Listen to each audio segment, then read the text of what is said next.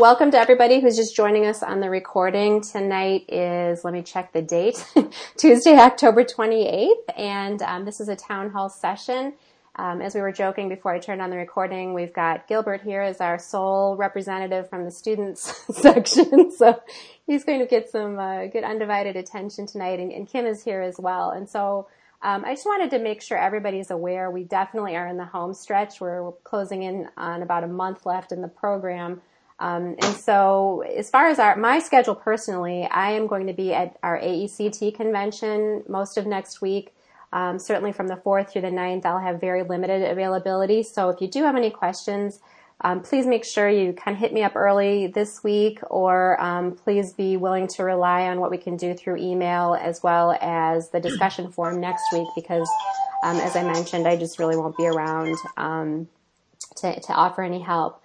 Our prototypes are due on November 10th, and this is where you'll take the feedback you got from your written design plans and convert that into a prototype using our PowerPoint template that hopefully everybody is familiar with, and that's nothing surprising.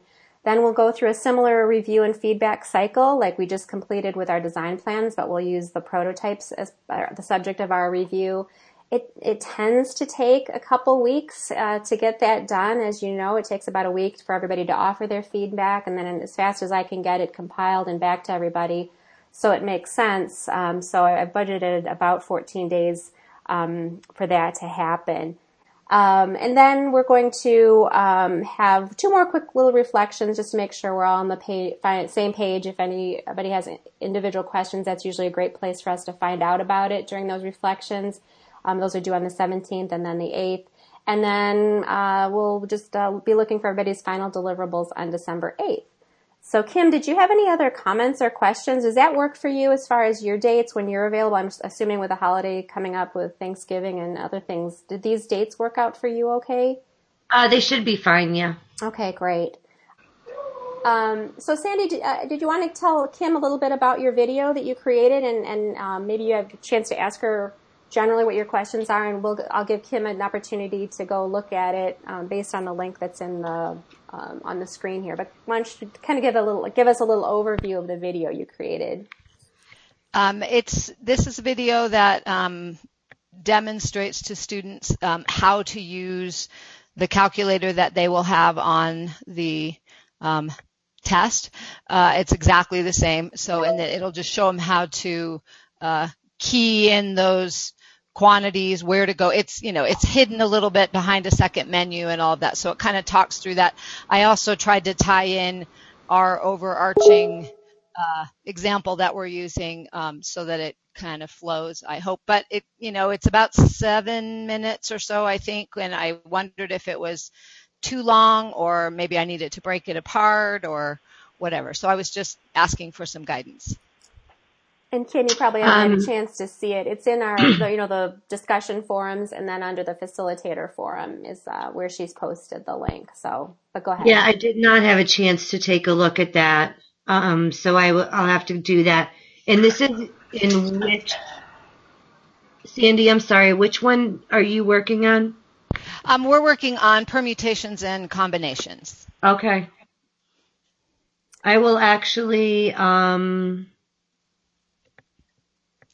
And this is a question actually that's come up a couple times related to the calculator. I think we've come to the conclusion, and we've talked about it, that the students are going to be using the actual calculator in practice in your facility, but when they're on the test, it's the on-screen calculator. Is that correct? Here's what's interesting. They just changed it. Okay. Well, So I think they have realized, because sure, people have been complaining, that the online calculator is so awkward to use that they are now allowing the students, I think as of Friday, they are allowing the students to come in with their own calculator. Wow. They don't have to use the online one. The problem is that online one takes up actually like half of the screen. Wow. So they're having a problem because they'll have to minimize it, and then they have to open it up again, and then they have to minimize it.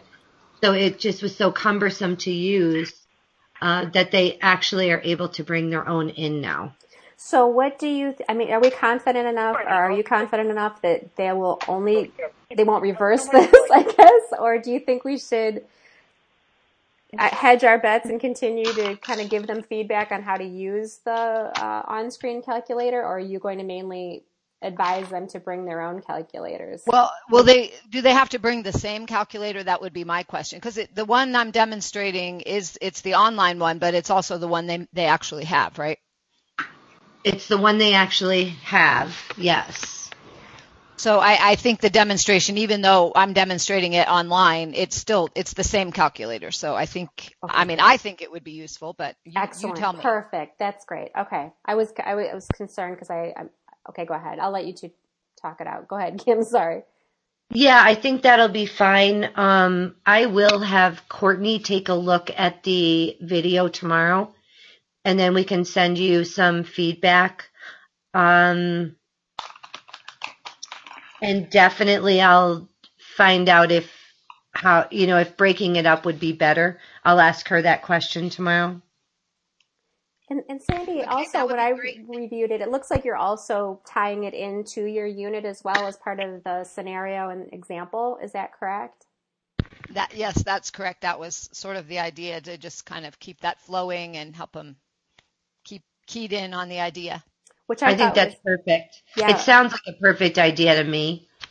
Yeah, I liked it for that reason too. It wasn't like you were just replicating one of the other videos that you can stumble on out there as far as how to use the calculator. It was definitely tied into your unit, which I thought was a strength. So that's great.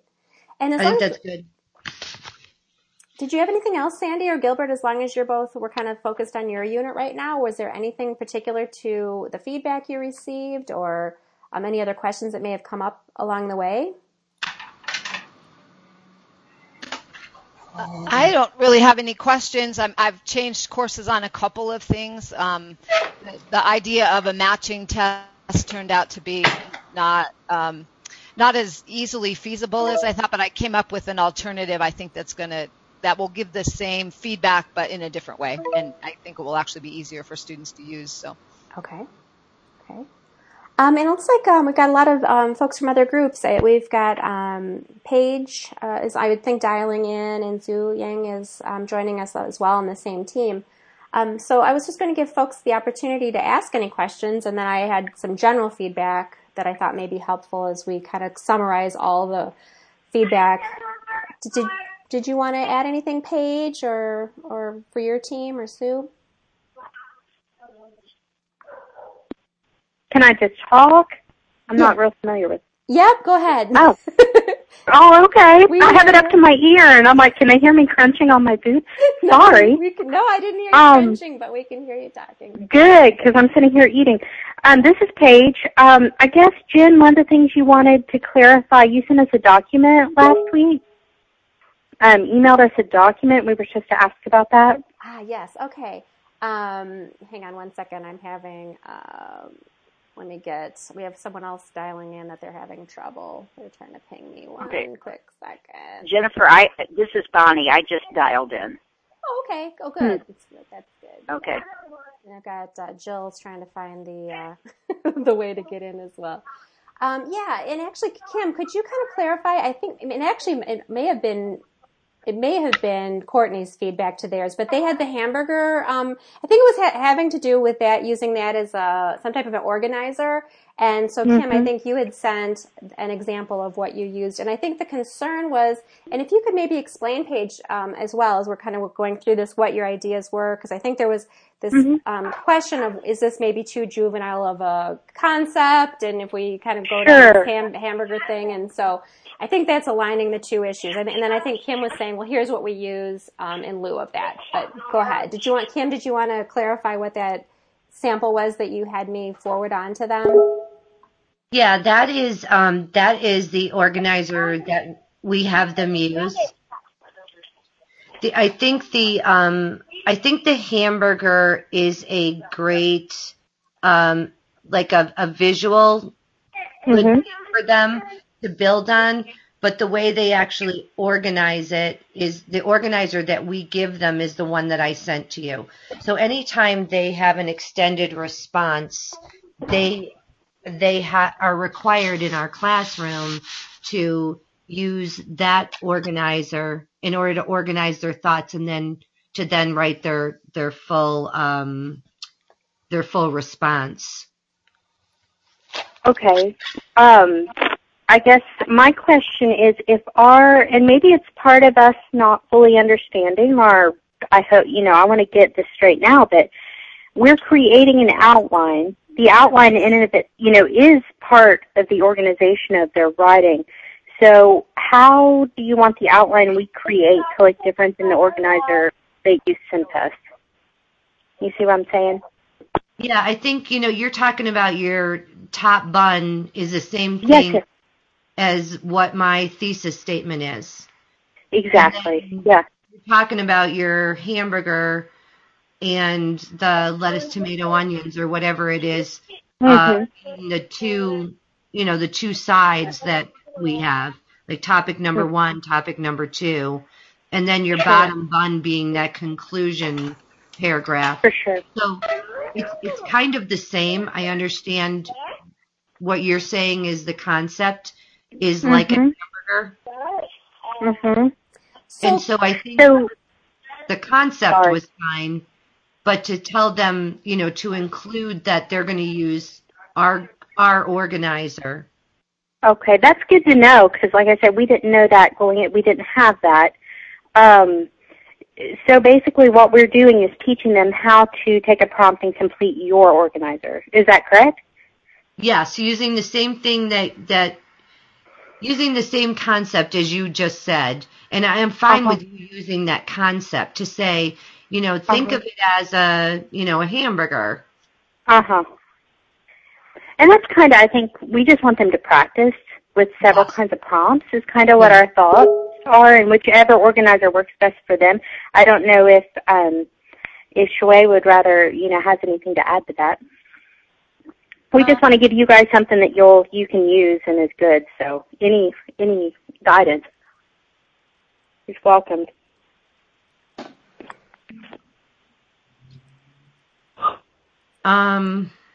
I don't know if I can provide any more clarity than I did. Okay.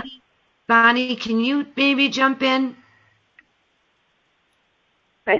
I think when we looked at that, one of the things, Kim, that you said that it would be fine to use that on one slide as an illustration, but for fully developing the module, you want to use the graphic and the that you had provided.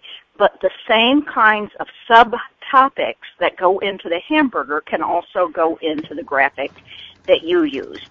You wouldn't use the hamburger as an extended analogy. If you wanted to keep it, you could use it as one illustration and then go with the graphic that says, but when you're developing an extended response, use the one provided by the client, and that and so all the details are exactly the same. It's just that you're not using terms like lettuce and tomato and so forth. Okay. Sure. All right. I'm going to mute my phone. Okay. So, and then, that's probably a good thing to talk about. So, does that sit well with you guys, like Paige and your team? Does that work for what you were thinking of, or? Yeah, I think now that we have the document that was sent to us, we didn't have it before we did the design plan. Okay. I think we can shift directions. Okay. Because I think it sounds like, so you can still use that. It sounds like, and I don't want to put words in anybody's mouth, and certainly not Kim's, but it sounds like you were pretty pleased with that being kind of a mental image that the student would have as far as how they're building this through this idea of the hamburger. But you were just, and I think I was a little concerned, and maybe too concerned, that it could be too juvenile of an example and not necessarily align with the way you're also covering the topic with this organizer that you have. Is that a fair summary? That is spot on. Okay. So It sounds like go for it, but like, and I think I even said in my feedback to the team, I said I sort of envision like a cartoonish little slinky hamburger like dancing across the screen. So I was like, let's try to avoid that, but like continue with the analogy. But well, it's interesting because when we first started teaching writing, the only thing we could find was a hamburger organizer, and it's something that they use in like 6th grade to teach how to write a response to an essay prompt. And I can remember people saying to me, this is so juvenile. And so when I saw the hamburger again, I thought, oh gosh, I can't go back to that. My students will protest.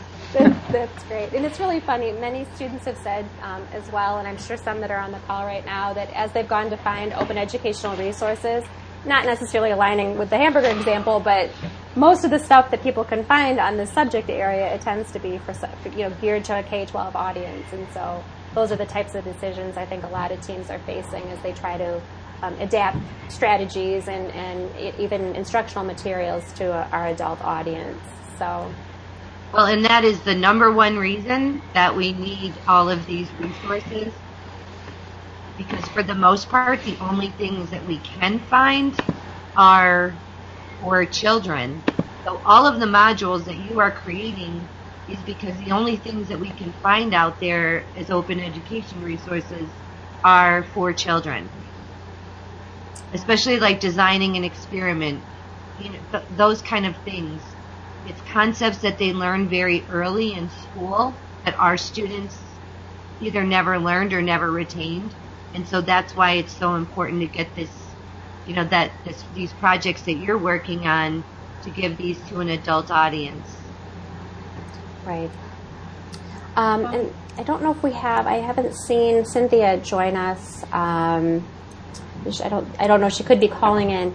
But she had a question just generally on the template, and I just wanted to clarify. And Bonnie, if you have any other thoughts as well. This is a question that came in the discussion forum. She was wondering if they needed to use each and every slide that was in the template. And my comments back were, no, the template is just offered to ensure that there's formatting consistency. We're certainly not mandating like how you sequence your lesson. And just absolutely, I agree, Jennifer. It's not a sequence. It's a type. So the only sequence is like the beginning and the end. The other ones are examples. So, at the beginning you have the openings, the title slide, and then the objectives, and then at the very end there were the summary and the references and so forth. But all the rest of those, and by the way, I'm babysitting, so if you hear little kids, okay.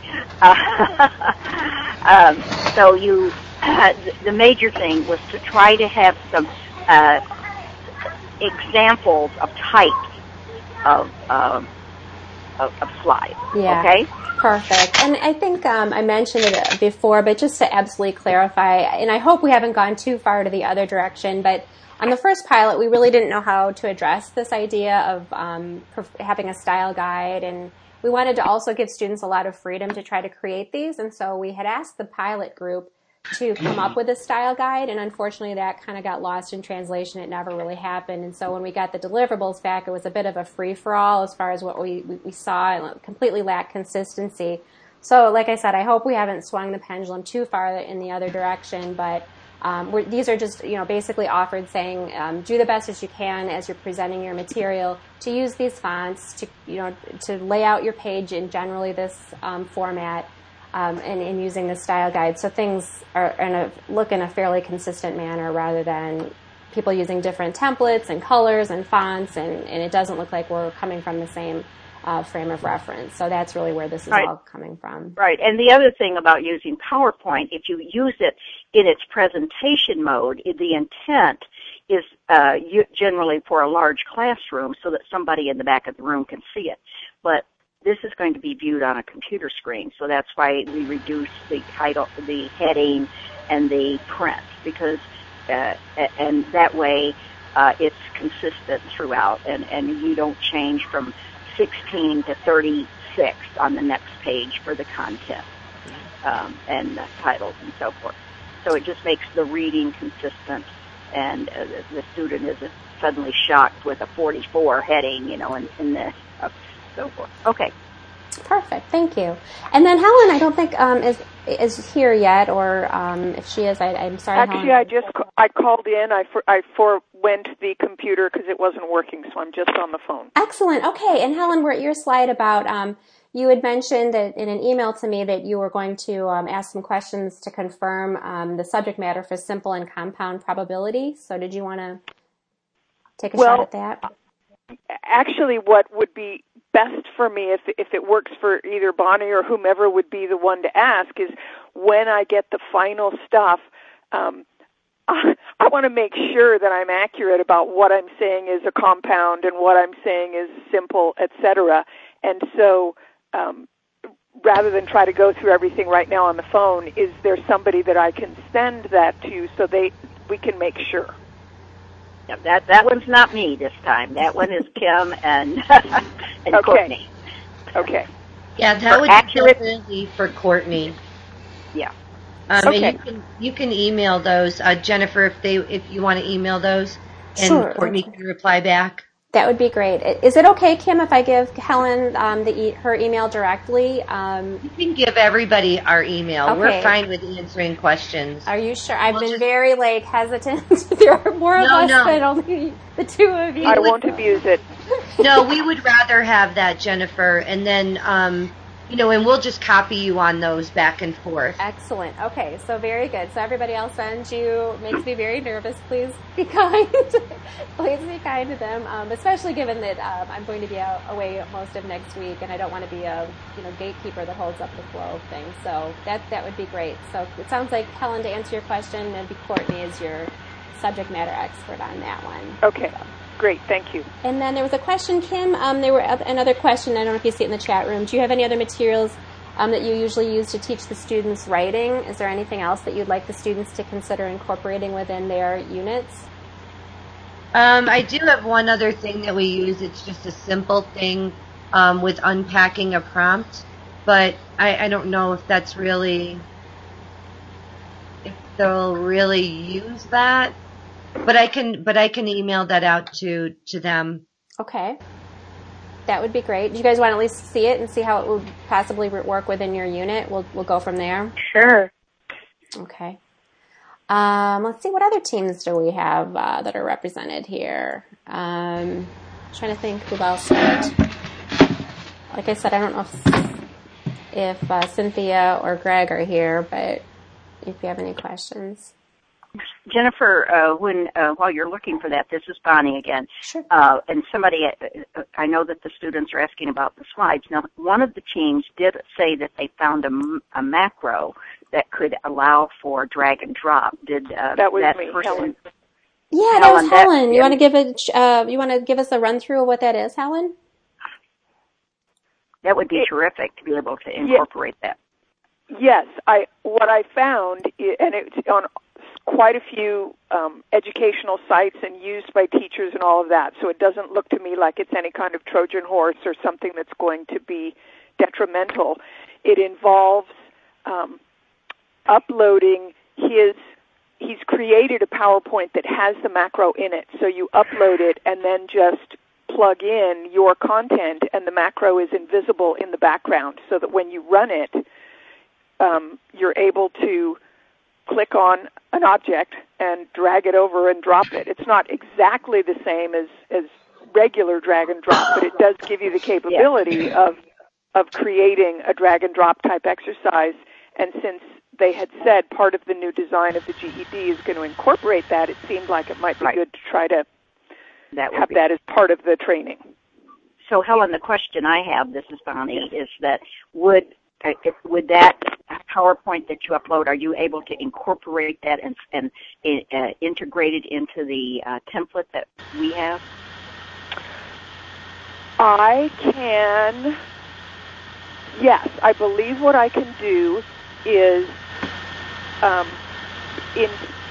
what's the word?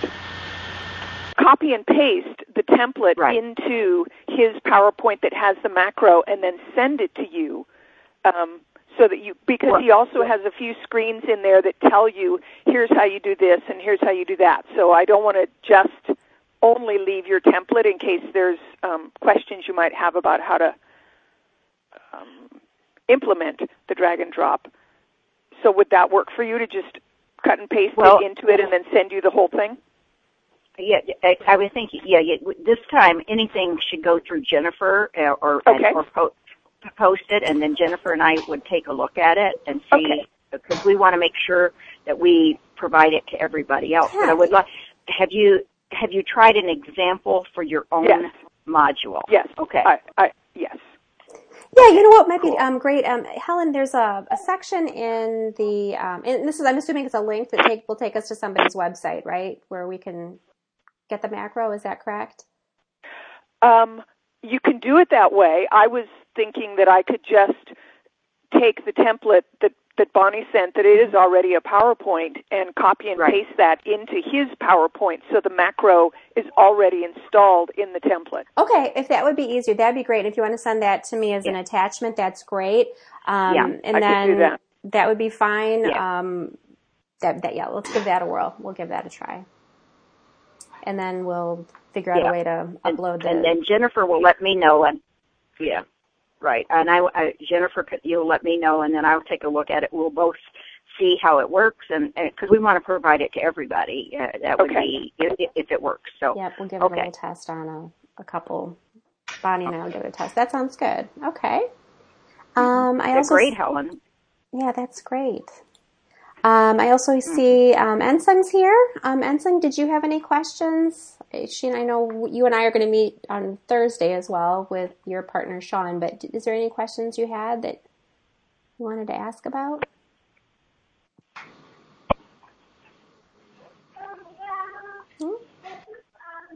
Nope, I guess not. But I just wanted to give people a sense, because I think that this process of our feedback and review was not only helpful, hopefully, for the individual design teams, but I hope it was also helpful for you to be able to, as a student, to be able to see the work produced by others, which would help hopefully inform your future work on a design team. And so, as I said, we had 32 completed surveys, and of that, 11 were from students. And so Bonnie, and then either Kim or Courtney, and then myself each looked at every design plan. So you have feedback from all of us on each design plan. And then, as I said, each student should have had then the opportunity to offer at least one team feedback, which again, like I said, I hope was helpful. And then I just wanted to spend just a little bit of time talking about some of the feedback that I did notice, and I'm not sure it was clear. Given that I guess I saw it came up several times, I wanted to make sure that we covered it as a group. And if you notice here, it shows the area where it says needs work, and I've got it highlighted in yellow. And I was kind of a broken record on a lot of the design plan feedback. We have a very unique design case here in that we have this CCR standards, which again are the college and career readiness standards, and then we have the GED materials. And that really and very much helps inform the scope and the content that we provide, because unlike most design opportunities you have, we really are helping people prepare for the GED test. And so let's use that, and let's try to make sure, as we're trying to decide what content we include and what assessment strategies we use and what practice opportunities we use, that we do keep an eye toward what the GED is asking of our students. And so very often when I was looking through like the purpose statements, or as I go ahead here, also to looking at the scope and the topic, I would make a comment saying, let's do our best to try to find the specific GEDs and or CCR standard that we're working toward, and make sure that the lesson that we're designing aligns with that standard.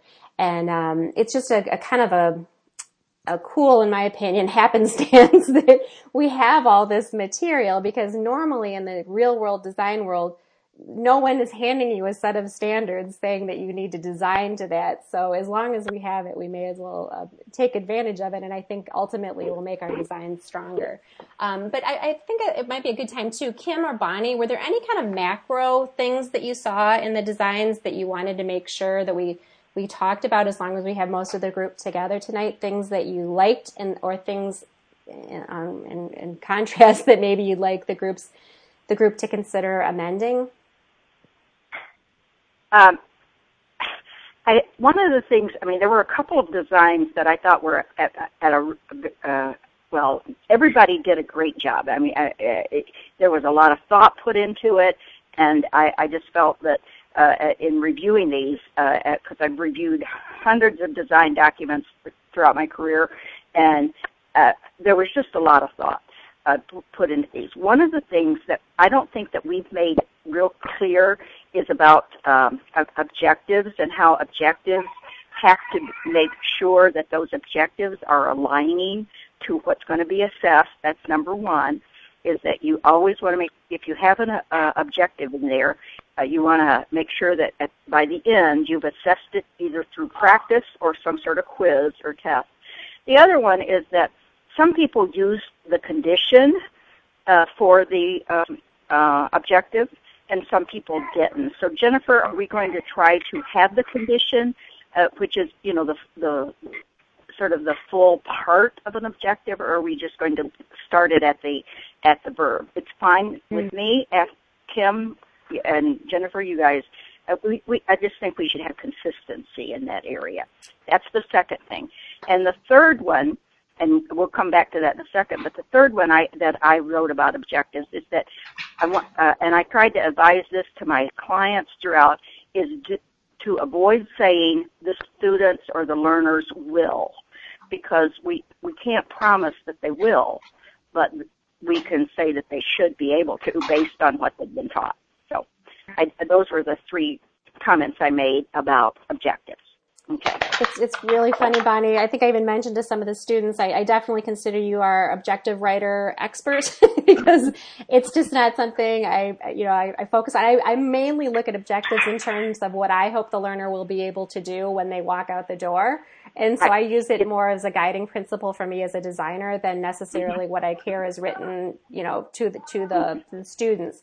So I wasn't, and again, maybe it's something we need to look at. I was not looking at it nearly to the level you are. Clearly, you're the expert in this area. I was more looking at it from a more macro sense, like what do we really want to make sure the learner is able to do as they prepare to sit down at the GED test. So I was kind of looking at each unit on that basis. So, Kim, I don't know. And I agree, and I definitely agree with that. I mean, we certainly want to make sure that it aligns with the GED objective and with the assessment, so that assessment and GED objective have to be aligned within the module. I'm just saying that it's a minor, it may seem like a minor thing, but if you don't get out of the habit of saying the student will be able, instead of just saying the student should be able to. And I did cite the Schock and Casarelli, who use legal consultants that are saying, because people literally, when they get into the real world, the TSA has been sued for saying that you will be able to accomplish this. You're kidding. Wow. No. People have sued that says, because you promised that I would be able to, I didn't pass my test. And so just think about, to get out of the habit, just saying that they should, they should be able to do this. Right. And Kim, I don't know, do you have any thoughts on objectives, how they're written one way or the other? And again, like I said, I'll talk to Bonnie about kind of getting a standardized some verbiage down, but go ahead, Kim, did you have any thoughts? No, Bonnie is the objective guru. I'm definitely not. I totally defaulted to her. Well, I guess the thing is that the students, the designers should be aware of the conditions, but I think that we don't have to say the conditions. So, but you should be aware of what conditions under which those students will, or those learners will accomplish this objective. So I think we can agree that all objectives then will start with a verb instead of saying, given a calculator, the learner should be able, just to simply say, like calculate or estimate. We'll just start with the objective should start with the verb.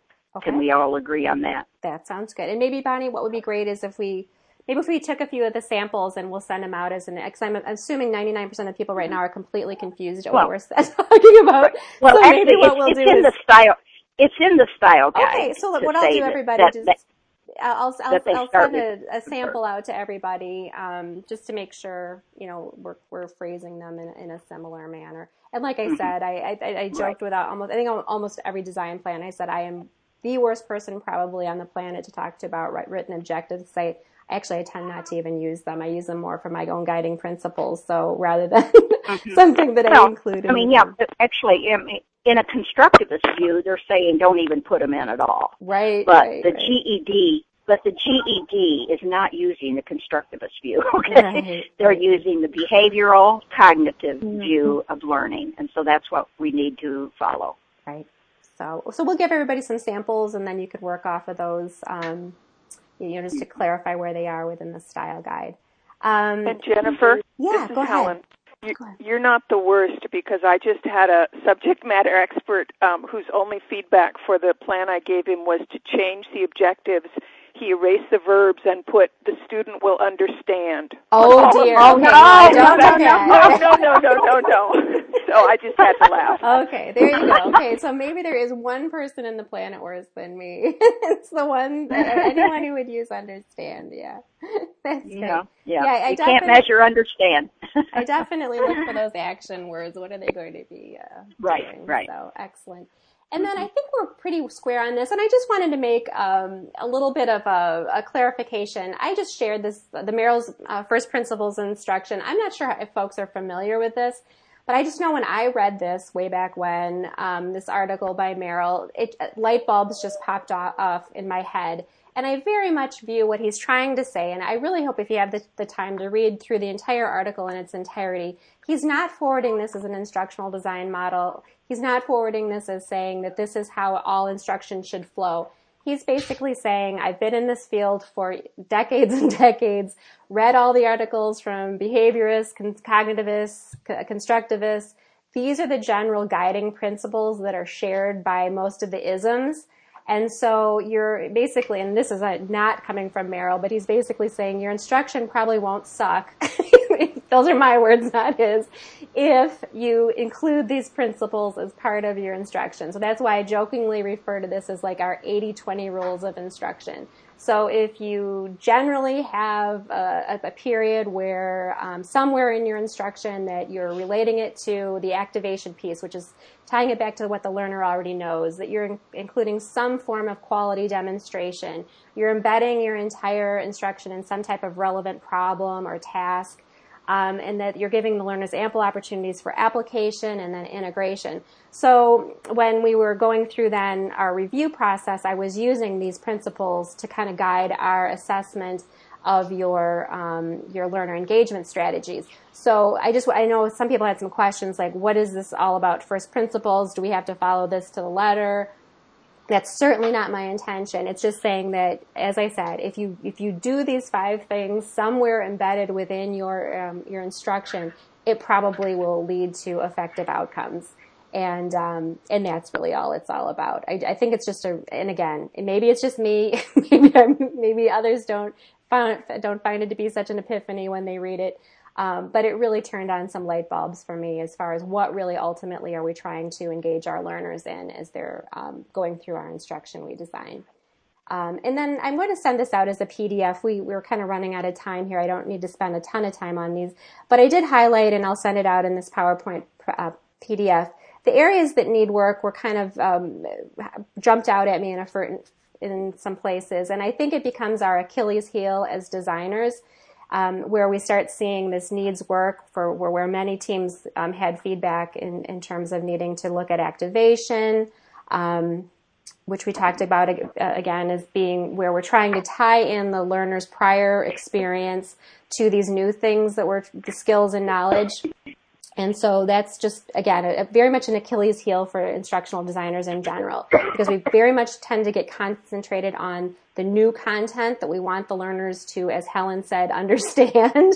And so what ends up happening is we just tend to spend a lot of time on presentation and demonstration and saying, here, learn this, and not taking this time to step back and say, well, what do they already know? How can we embed this instruction within a scenario that will be relatable to our learners?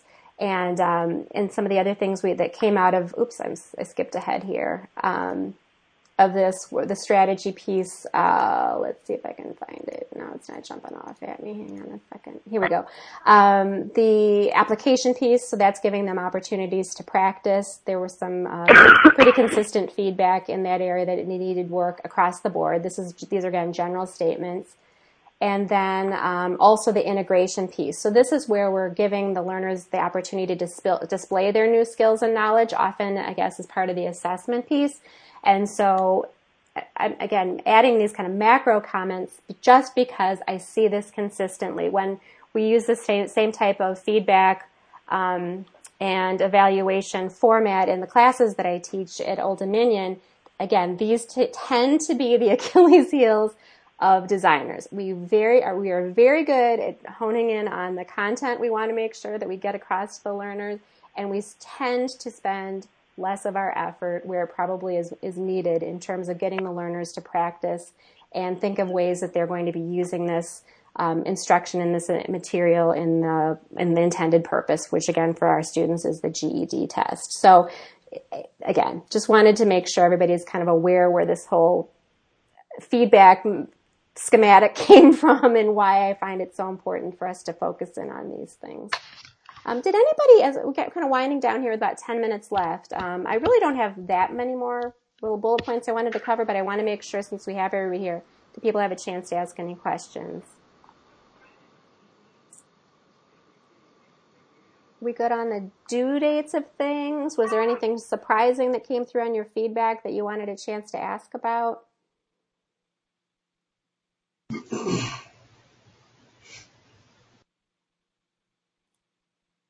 No? Okay. Well, I think that's about it. The other things that are here. Oh, I kind of said I was done, but I did want to talk about this. Another thing that I tagged on within the feedback form was this whole affective considerations, which are a little bit hard to for us to be able to assess within a design plan because we really don't get a clear understanding of how things are going to be displayed within your prototype. So this is one area we'll really focus in on the next round of feedback, making sure that we're arousing curiosity, we're establishing relevance, and that we're incorporating appropriate levels of challenge and maintaining the learner's attention. So these, even though it was included in the last evaluation piece, it's something we'll probably drive home even more on the next piece of things. So Kim, did you have any more marching orders for us as we head into the prototype stage?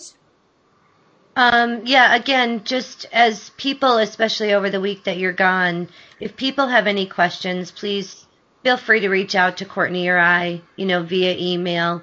We don't have a problem with that at all right now. So that's fine with us. And just everybody, just thank you so much for all the work you're doing.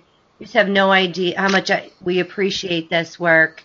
And I know that it's, it takes a lot of your time and, but we just so appreciate it. Well, I will underscore that too, Kim, that as student designers or what level your experience is, this just continues to build on your experience. And so one of the things I think that you'll benefit from is getting feedback from different voices, from the content experts and then from Jennifer and Jill and me, is that we all have a slightly different perspective, but when you go into the real world, that is exactly what you will have, is that rather than having one client, you often have a committee of clients. Yeah. and you have to find the way in which to, find out what is the key things that are the most important. And I tell you, usually especially for the real world of corporation, is that it's relevant. They want to have practice and relevance. They want it to be relevant to how they will perform either on a test or in a job. And so that is absolutely key. Perfect. Okay, well, thank you. And one last call. I'm going to be quiet for 10 seconds. And last call for questions.